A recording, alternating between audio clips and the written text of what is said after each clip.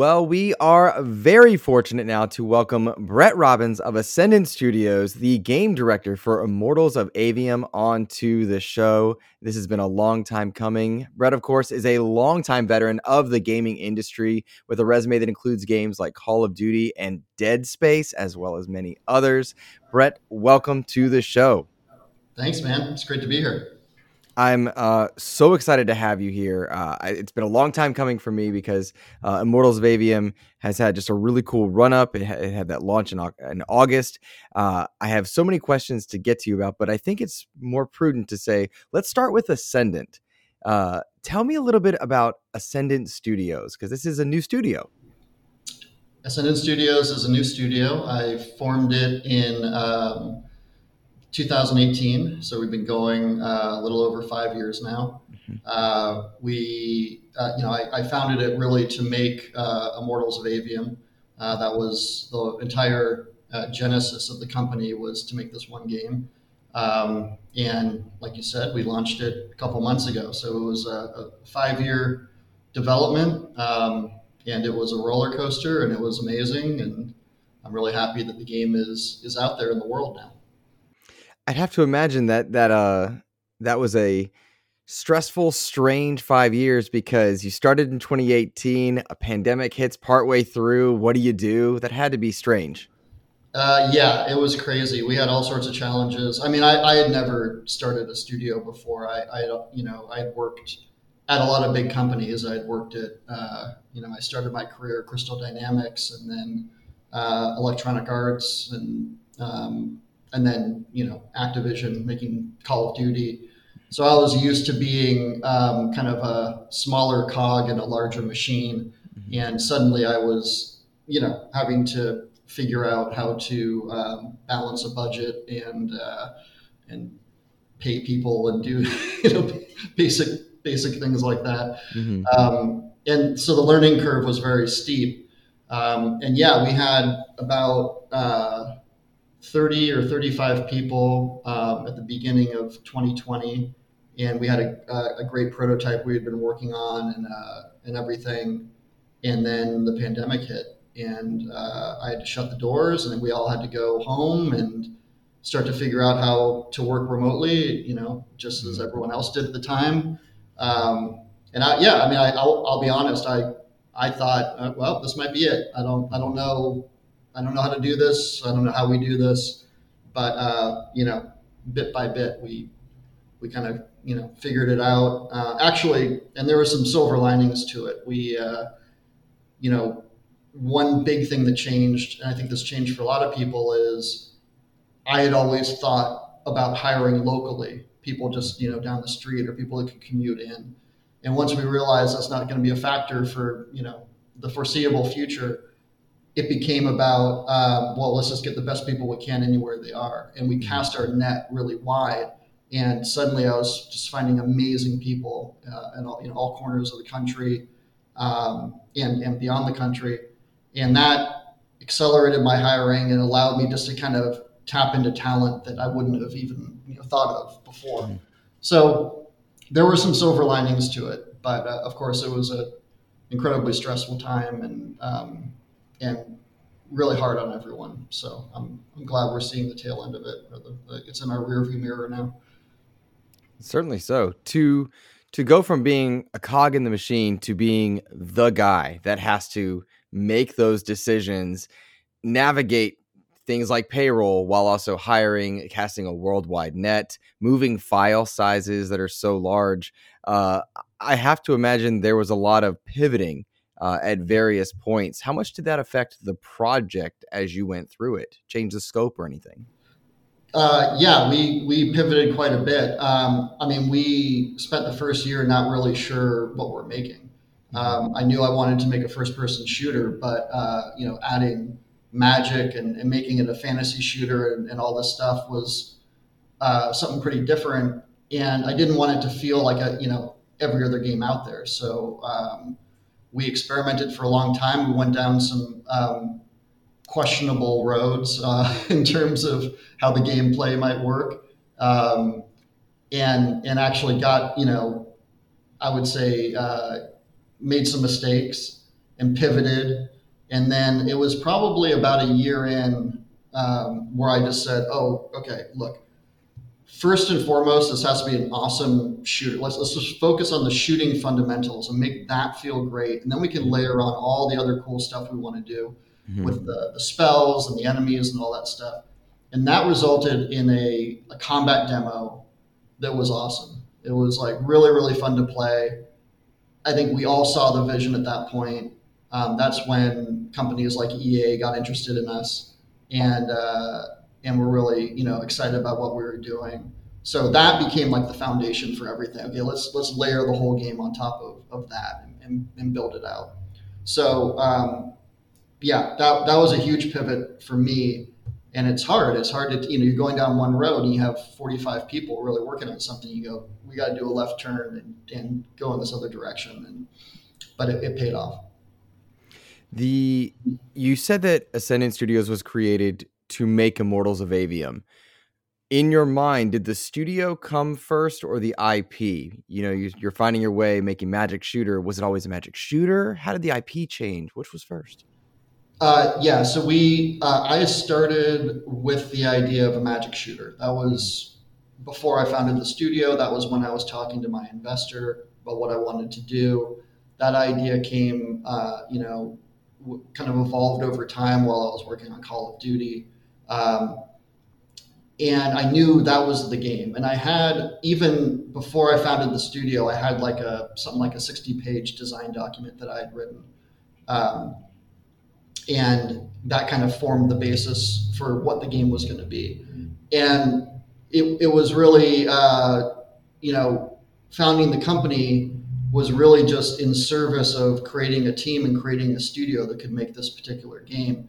Of course, I then wanted to create a studio that would go on forever. So, there was a lot of thought and work put into what are the values of the studio, what are the pillars, what are the things that we're going to do differently. I had at that point been making games for 22 years, so I had a lot of opinions about what really works in the studio and what doesn't work, and I tried to bring a lot of that to bear in what the values of the company were going to be.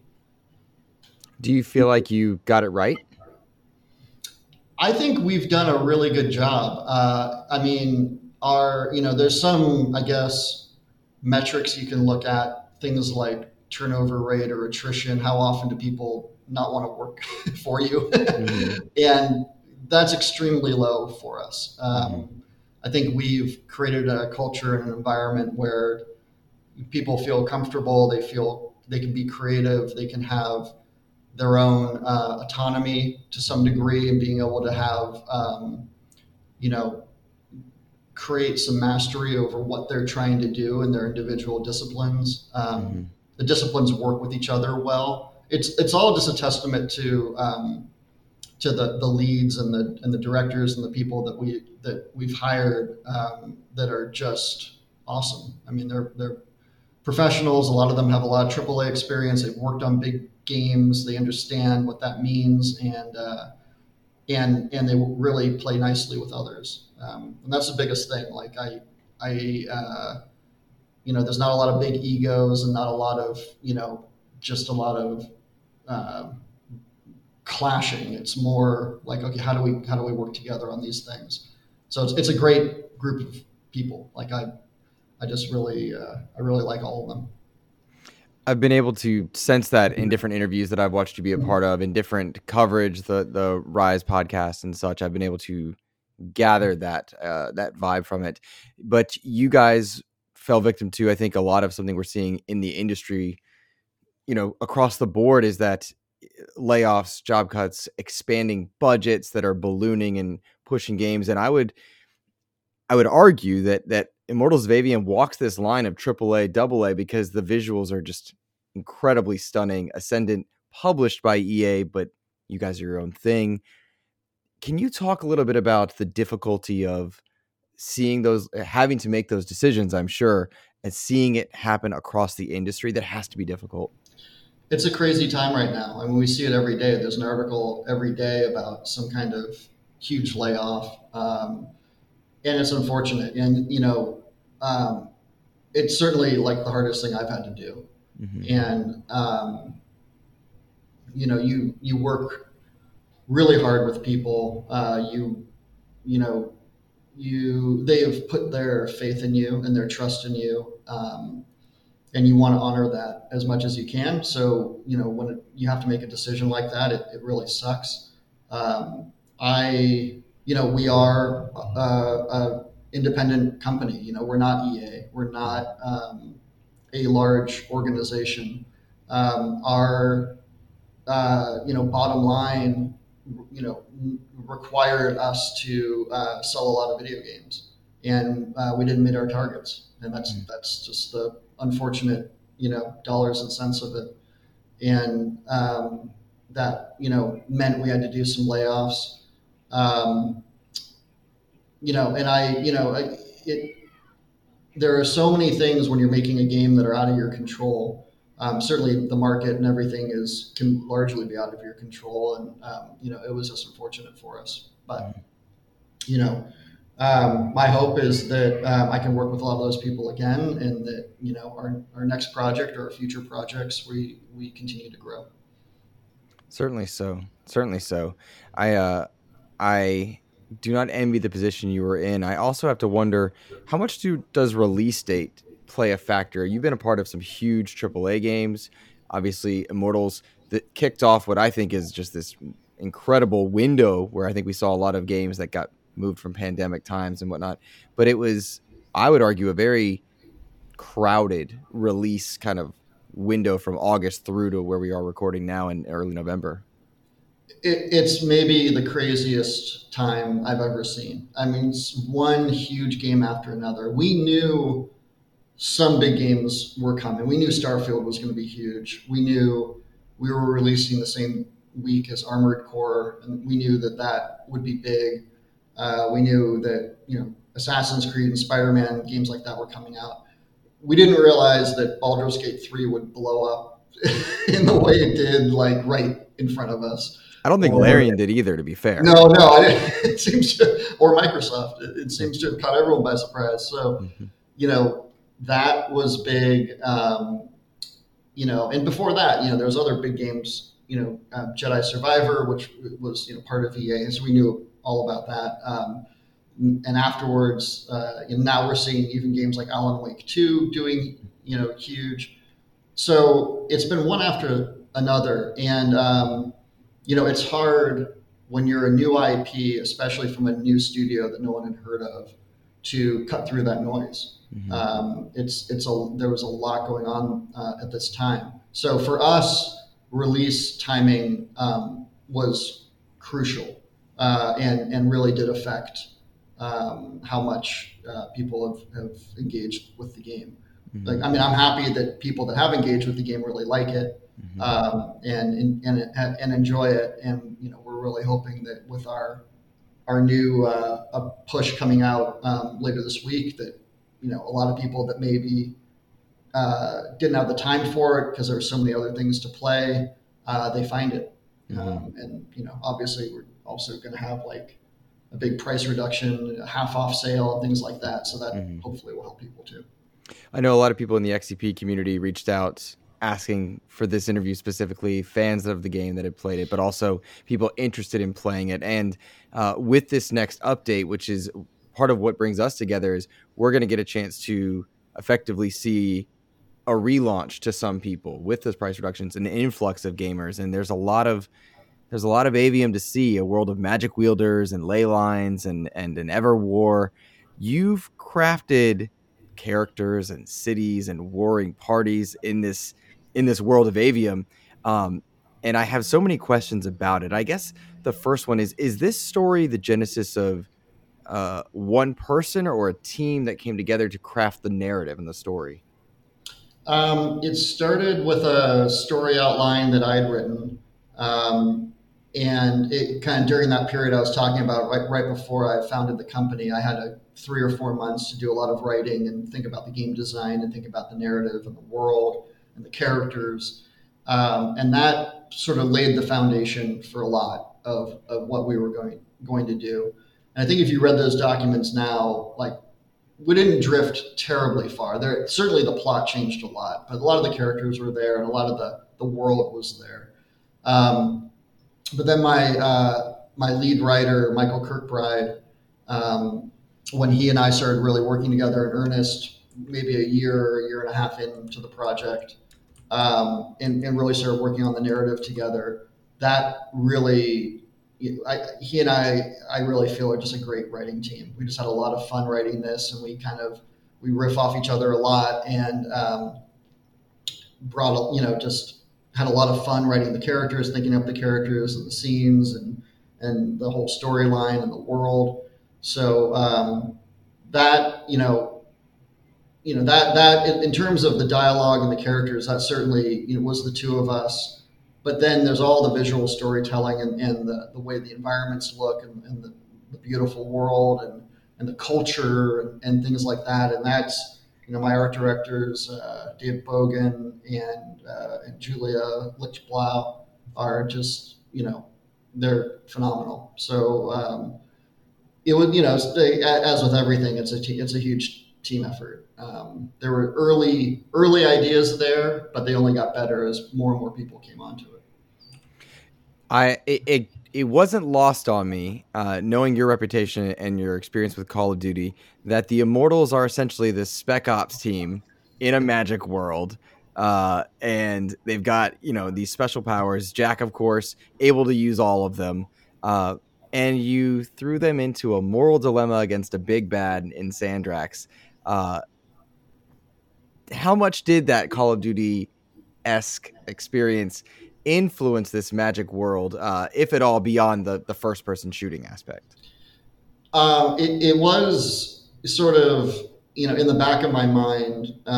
It probably because I'd spent 9 years on that franchise, it influenced it. Mm-hmm.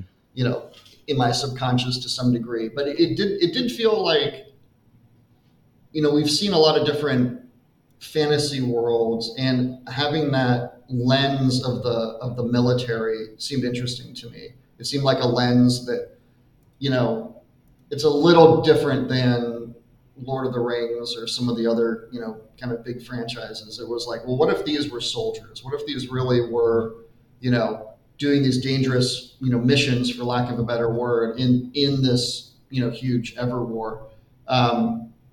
That just seemed like an interesting angle to approach everything through. And I won't say it came directly from working on Call of Duty, but it that influence might have been there. It was just like, what did I want to do that was different that I hadn't seen before? Because I've seen, and we've all played a lot of fantasy games, Mm-hmm. but what is it that's going to make us stand out and be interesting? Mm-hmm. And then that led to a lot of world building ideas. What if this world had been under siege for hundreds, if not thousands of years? What would that do to everyone? How would that affect culture? How would that affect the landscape? And just led to a lot of really interesting ideas and discussions. So it became one of the pillars of the world building. Gotcha. Well, I think, of course, to me, and I think any player, Jack and Kirkin stand out. Darren Barnett and Gina Torres are featured prominently and bring their characters to life. And I have to wonder, how important were they to bringing this IP to bear for you guys? Oh, they're great. They both were awesome to work with. I one of the several things I did on the game was I directed the actors. So I had the good fortune to direct both Gina and Darren, and they're just super professional. Really got into it, got into the characters. Really just were passionate about it, and they're just great. I mean, I couldn't have been happier. I felt very lucky, and they really fit. They both really fit the characters as I saw them when I was writing them. That was so great to get these amazing actors. It was like pulled from my head. Like, oh yeah, this is exactly what I wanted. So yeah, it was just that whole part of the process, working with the actors, directing the cinematics, working on the dialogue, all that is like, to me, maybe the most fun part of it. Jack was a protagonist of a lot of personality, and I think that came through in his writing as well as Darren's portrayal of the character. And I do want to talk about the facial animations and such in a moment, but you're directing these actors and you're writing a fantasy, but you didn't have them write in any Shakespearean-esque way or speak in a way that wasn't modern, I guess you would say. That had to be a conscious choice that you made. It was a very early choice. I didn't want to do traditional old English fantasy. I didn't want this to be Lord of the Rings or Harry Potter.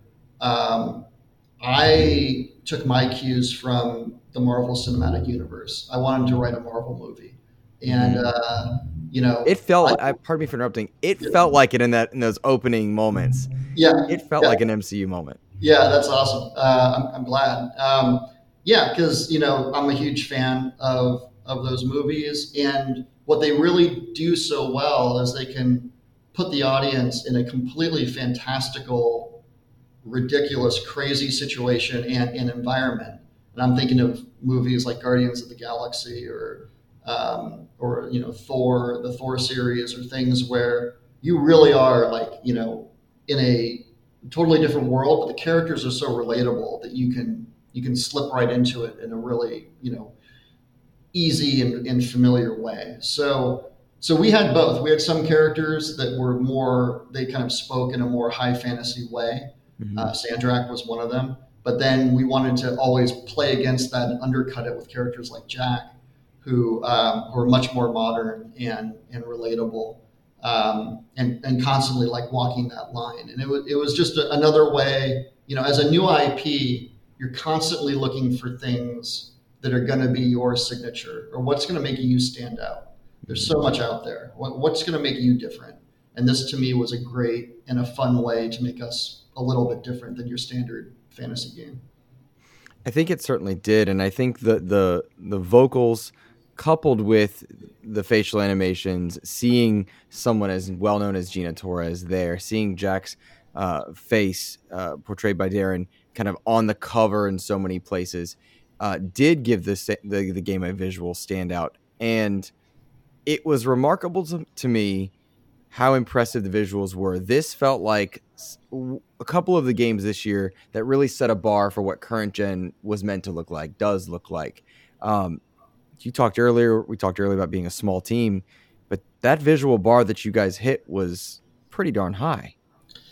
Thank you. Yeah, it was a testament to the whole art team and how great they were, how great they are.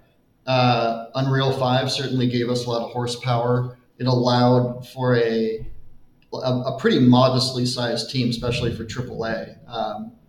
We made this game for a much lower budget than what you would see at normal, what you've heard about for a normal AAA game. And Unreal 5 got us there for sure.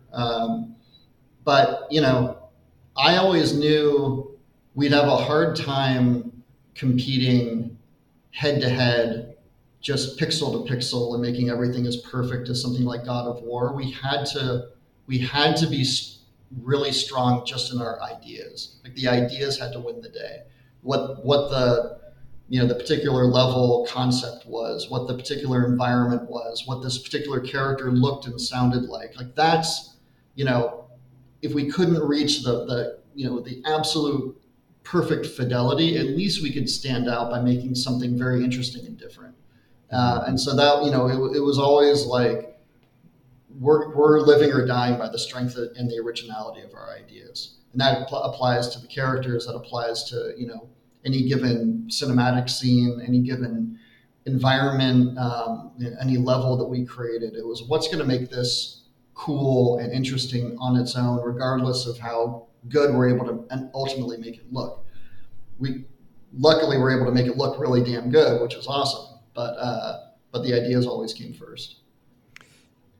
Unreal 5, and I know very little about making games, so please don't think that I'm coming from a different.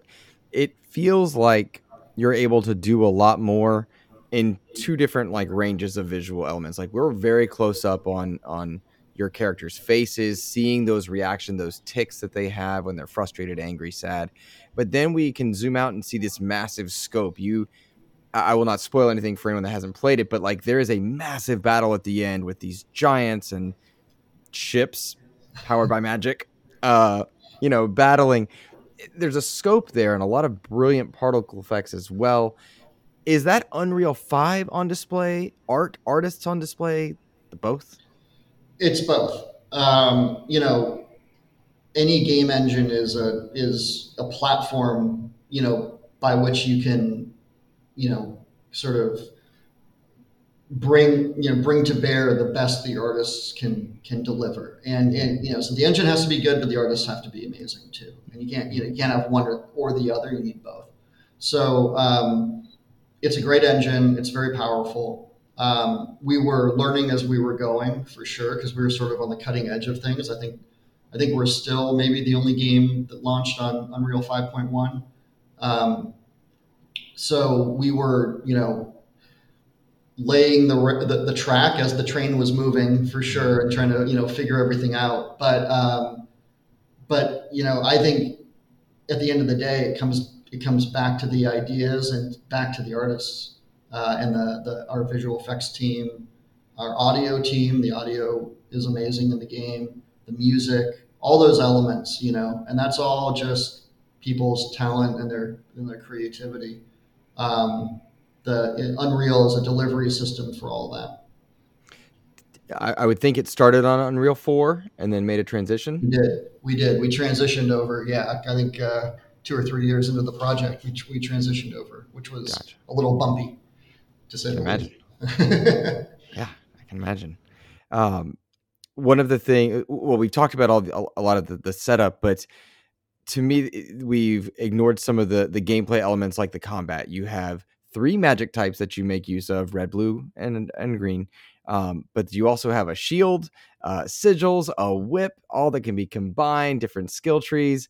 There's a lot that I think it reminds me of COD, because I'm thinking of COD with you, but grenades and stun grenades and all these options. That's a lot of weaponry for the player to make use of. Was that all in there pre-planned? Did you guys come up with stuff on the way, drop stuff on the way? Yeah, we knew that we wanted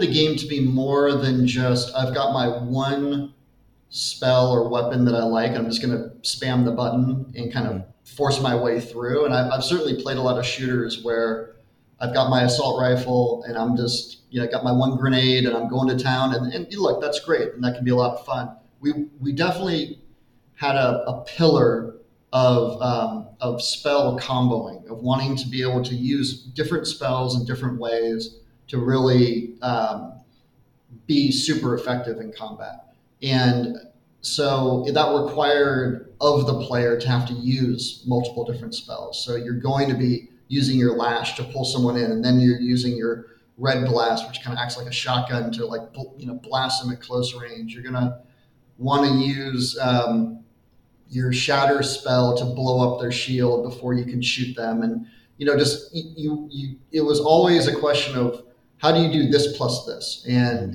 we call it, rock, paper, scissors design. I see this, so I want to parry. I want to counteract with this other ability. I think we're sort of kind of at the upper edge of complexity when it came to the controls and how you play the game.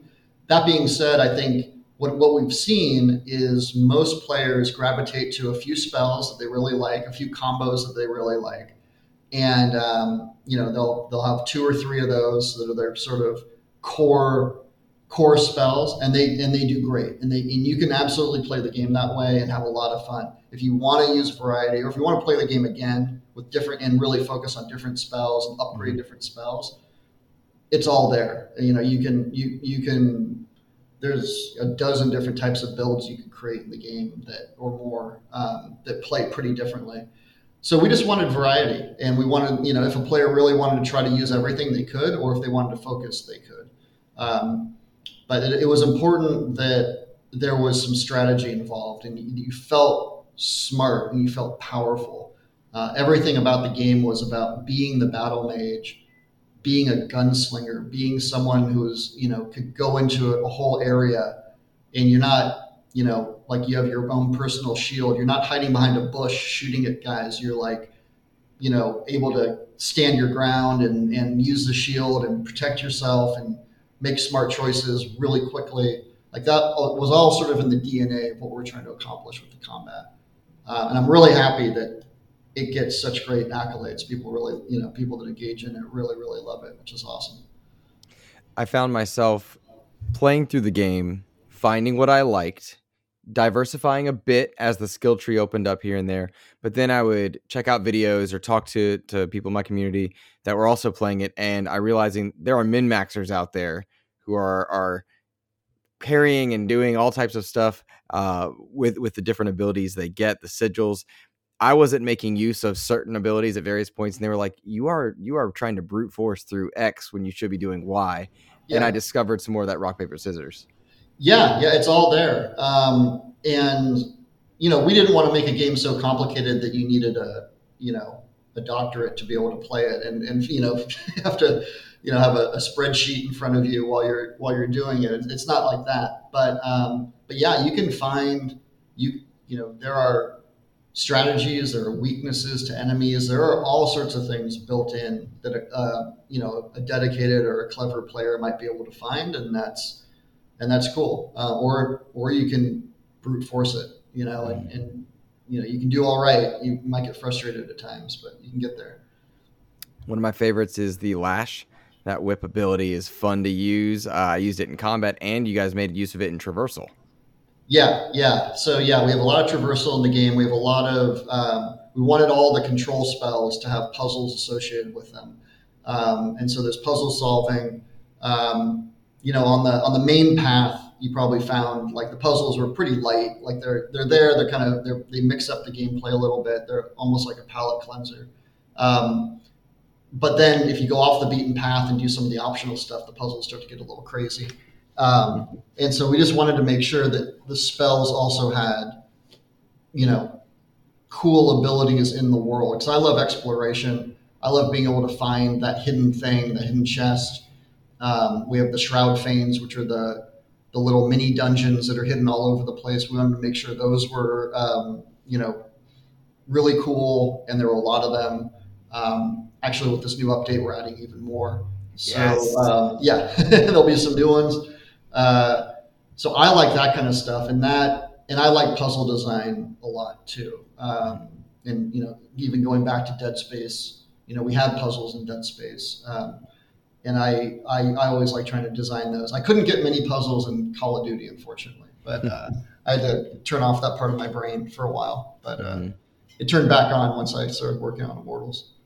It's the puzzles were palate cleanser is a great term because through the course of the campaign, yes, and then as I ventured further away from a beaten path, finding more difficult ones, I was reminded of multiple times like things like The Legend of Zelda, thanks in large and Metroid Prime, uh, in large part due to the chime that you guys play when you accomplish a puzzle. Right. That was cracked to me. I loved it. I Yeah. loved it. I don't know if there's a special trick to it, but that was an endorphin kick that I thoroughly enjoyed every time. Yeah. That's our credit to our sound designers for that one. Yeah, that's you hear that you've done something right. You've unlocked something. You found a special piece of gear. I love that kind of stuff. So we put a lot in. Like there's a lot. I don't know. I never counted, but there's lots of puzzles throughout. Lots of hidden stuff. You did a lot of hidden stuff, but you also hid some stuff in plain sight as well that forces the player to return to an area with a new ability or Yeah. with a new, like the lash or floating or things like that. Like there are ways to do things. There was one pillar puzzle that like you knock different things around. Yeah. That's in the center of one of the cities that I banged my head against for a moment. And then I was like, wait a minute, Metroidvania esque. Yeah. We definitely put a lot of Metroidvania stuff throughout all the levels. And sometimes people would get a little frustrated. They'd start to play with it and go, I don't understand what this is. But there's always that, in game design, you're always trying to like create that friction where you're just frustrated up to a point. You don't want to go too far and people get pissed. You're trying to get them right up to a point and then they go, oh, wait a minute. And then when they come back later, they're like, oh, or they get the ability. They're like, that thing I saw before, I can use that now. I can get into that new area. And that's a great feeling. I love that moment in games, those aha moments. So yeah, we put those everywhere. They're every single level, pretty much almost every single level you can go back into, you can revisit. There's new combat challenges. It's harder. And then there's, things you can unlock using those abilities. So yeah, it's a fun part of it. And definitely it makes the game a bigger game. Like you can spend a lot of hours doing that stuff to get the best gear and everything. I noticed that as well. And for any listener that's unfamiliar with Immortals of Aveum, the shroud veins that we kind of mentioned earlier, I guess the best equivalent might be the shrines in Breath of the Wild. Would that be a fair equivalent? Yeah. Yes, there may be an old design document that says exactly that. Hey, there you go. There you go. I want to get to this new update and what it's bringing, but I'm going to let a listener do that for me. Rick Davis wrote in and asked about quality of life changes or improvements that are coming in this update. Is this, something that we're going to see more of? He says he really was interested in just some of the weapons that you guys have and the improvements that are coming in this week's big patch. Do you want to talk a little bit about that? Yeah, the patch is awesome. It's the Ecollector edition, which is the Ecollector. Ecollector. It's it's the name of a new boss that we've added to the game, and there's a lot of new stuff. There's a couple of new bosses actually. There's some new Shroud Fanes, pretty high level challenge, optional combat spaces and things like that. We added a new difficulty mode, so there's a harder difficulty mode, the Grand Magnus difficulty. We added New Game Plus, so you can finish the game and play again with all your gear and all your talents, and the game gets a little more challenging, but you've got all your whole kit to fight with. What else have we added? And then there's just been a lot of performance increases. The game runs better, it looks better. We've solved a lot of issues that we had early on. We fixed a lot of bugs, so I kind of feel like this is the best version of Immortals of Aveum, and it's the version that I'm really, really proud of. On top of that, we've got a free trial. You can download the game for free and play the first, couple hours at least for free if you want to just try it out. Is that via EA Play or just in general? Just in general. Nice. I think it's certainly on PlayStation and Xbox. I think it's for PC as well. But you can just download the game and play it, and you can get to a certain distance, and then you have the option to buy it, and it's at a huge price discount. The game when it drops on the 16th, the game's half off. Mm-hmm. So between the free trial and half off and all the new features we have in it, I'm really hoping that people really discover the game or rediscover it and check it out, because it's something we're really, really proud of. I suppose there are a couple of things that come to mind there. You said the Ecollector is a new boss. Mm-hmm. That would suggest that this new content takes place after the story. Well, you can get to some of it before you finish the game. Mm-hmm. It's just going to be really hard. Mm-hmm. So you may not want to fully, go after it until you've got, some of the best gear. And now that we have New Game Plus, you might not want to go after it until you've actually completed a loop and go at it again. Mm-hmm. But it's, yeah, I think, it's not all just gated for just the end of the game. We wanted to make sure you could, if you hadn't quite finished the game yet, but you want to check out the new stuff, you could. I like the idea of New Game Plus because there were a couple achievements that required dialogue with certain characters at certain moments that I missed here and there. Yeah. Was that kind of among player feedback that you guys had heard? Yeah, we have some achievements that you need to play again to get. I think that in hindsight, I probably wouldn't do that again because it's a Mm-hmm. little frustrating. But it kind of it is what it is. But yeah, now you can go back and do it all again. You talked about a new difficulty level in Grand Magnus. Well, Ellery wrote in with a question asking about when you're creating a game, is there a story level difficulty like a super easy mode? And if not, is that something that you uh, deal with or concern yourself with when you are working on crafting a story that's more immersive versus the challenge of combat? Make sure I read that right. We do have a more casual mode. Mm-hmm. You can opt into, and the game is quite a bit easier if you just want to enjoy the narrative. If you don't want to, get killed 20 times in a boss or whatever. And you can also switch the difficulty on the fly. Like if you're just finding a challenging moment and it's too hard for you, you can lower the difficulty and get through it, Mm-hmm. and then raise it back up again. So yeah, we certainly have that, and it's important because I wasn't really trying to make the game just for hardcore gamers. I wanted anyone to be able to play it, and we spent a lot of time on the story and we're telling a huge story, as you know. So if that's what you're coming for, don't let the shooting part of it be a complete barrier. It's fun and hopefully people enjoy that part of it, but you can also definitely play in a more casual way. Mm-hmm. And then on the other side of it, we've added the ridiculous difficulty that for the masochists out there.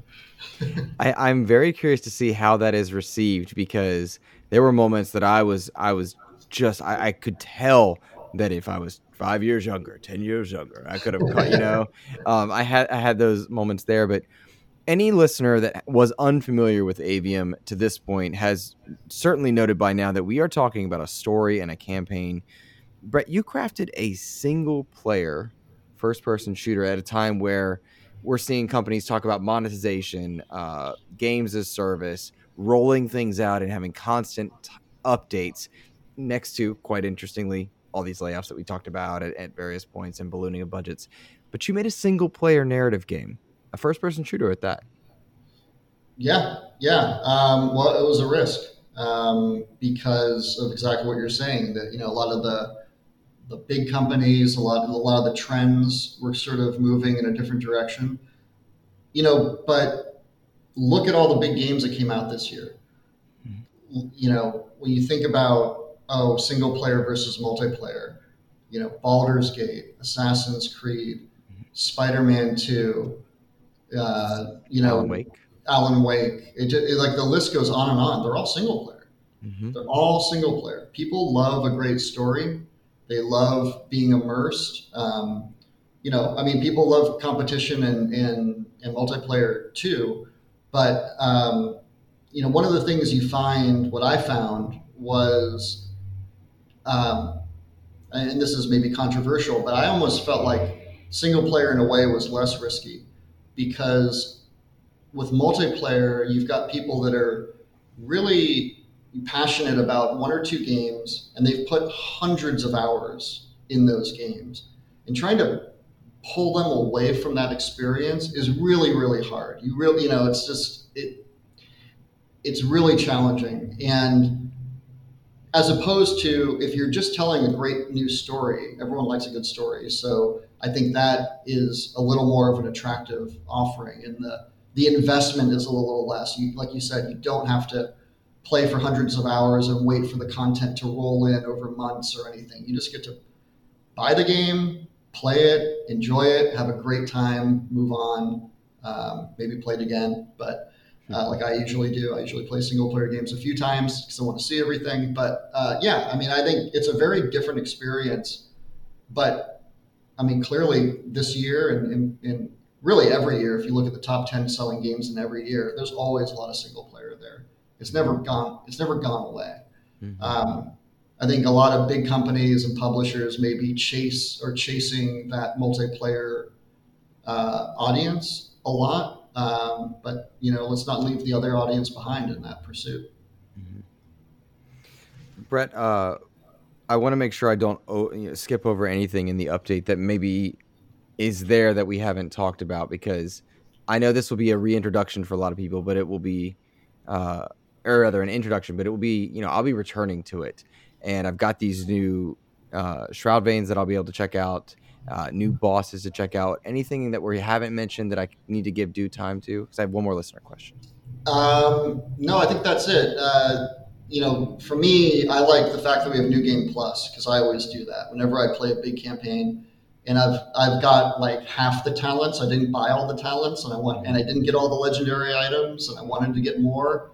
You also like to have that, at least at the beginning of your New Game Plus, you kind of have that revenge tour where you're you're really powerful and you're like able to kick ass in a way that you weren't able to when you first played. So that having that experience is cool. So I'm glad we're able to get that in. But yeah, no, it's the bosses, the Shroud Fanes, the new difficulty level, New Game Plus. It's a big offering. It's a lot. There's a lot there. We've done a lot of work. Paid update? I meant to ask that. Is it a paid Paid update? update. What do you mean? Like, Like, does it cost for oh anybody that's no, not? no, no, no, no, no. This is all free. This is all There free. you go. Yeah, yeah, yeah. It's all free. Well, in fact, the game's half off. So Very cool. it's yeah. So no, it's all free update. The one of my listeners, James, he was asking me about Avium and whatnot, and he was curious because, and I tend to agree, the visual fidelity stood out. And you talked about like tweaks in performance and stuff, and that makes us think in Xbox territory about the Series S, which I'm alluding to Larry and learning the Series S and debates of powerful, not powerful. Was your experience different between making like a base level PC version, Xbox version for S, for X, PlayStation 5 version? Was it different, overly different? Yeah, yeah, it is. The S is challenging for a developer, no question about it. You have memory restraints, constraints, I should say, that are hard, and you have to, unfortunately, strip out some detail in order to really get a good experience. Mm-hmm. I mean, it's not a surprise. It's a less powerful machine than the X. So there's going to be a compromise you're making to the game to some degree. It's inevitable. So yeah, there was, especially as we were finishing the game, there was a lot of work to make sure that it was a good experience on the S, that it looked good. Um, you're just dealing. You're dealing with a very different beast than the PlayStation 5 or the Xbox X or a high end PC. Like that's kind of all at one level, and then you know. But we also had to make the game work well for lower spec PC, and so Xbox S kind of fits it in that as well. So in kind of that tier, and that's actually one thing we have done is the specs, the PC specs for the game have been lowered. You can get a great experience for, I think, a lower spec than what we initially launched at. This might seem counterintuitive, but do you think the industry is going in that direction where you have to have a low spec and a high spec version, given that games stream now? You play things in the cloud. Is that a direction the industry is going? I wouldn't be surprised. I mean, I think you always want to be able to have a game available to the biggest audience you possibly can. As a creator, I want everyone to play the game. I don't want there to be a barrier to entry because of technology, really. Yeah, and I think as we see more and more streaming come online, that's going to be you're definitely going to have that barrier for sure. So yeah, I mean, I think you're fighting against. You always want things to look better and better. We're everyone I know that's making games, we're perfectionists. We're wanting things to be beautiful, and we're always trying to push the medium forward in some way. But you don't want to leave people behind while you're doing that. So it's hard. It's a give and take. You make some decisions that okay, it's not going to look quite as good, but we don't want all these people that can't afford a huge PC to not be able to play the game. Right. So yeah, it's a constant push and pull. Yeah. I often like to ask developers that come on as they release or gauge windows of release, or even look at a second life, if the subscription service model makes sense or doesn't for their game, because each game is different, single player, multiplayer, all of these elements. Was Game Pass or PlayStation Plus or any of the others out there an interest at any point? Yeah, I mean, I think it speaks to the ability to get as many people to play the game as possible. I want a huge audience. I want, you know, the more people that can play, the better, in my opinion. And that's not just from a commercial point of view. It's just from a creative, like, I'm making these things to connect with other people. Like, that's why I do this. So I want to connect with more people. The and I think there is a good chance that we will show up on those services at some point. We didn't initially launch with it. I don't really understand fully the economics behind streaming, because I'm not. I only pretend to be a businessman. So I'm not sure how it would have affected us one way or another. If it would have been a great idea or a bad idea commercially. I really don't know. And the economics, I think the economic model for things like Game Pass has certainly changed over time. So it's hard to say. But I think in the spirit of having as many people play as possible, I have a feeling we'll definitely show up on those services. That's awesome. Maybe sooner than later. Gotcha. Very cool. Well, Bret, this is an interview that I'm so grateful for. I've so sincerely looked forward to it since I got my hands on Avium. There was something about that world that spoke to me, and so I'm appreciative to you for taking the time today and for sharing the game with listeners. And I'm so excited to see what this new update brings. A Collector Edition. A Collector Edition. Thanks, man. I really appreciate it. It feels good to hear that you were a fan. That's awesome. And I hope more and more people play it, because it's a great game.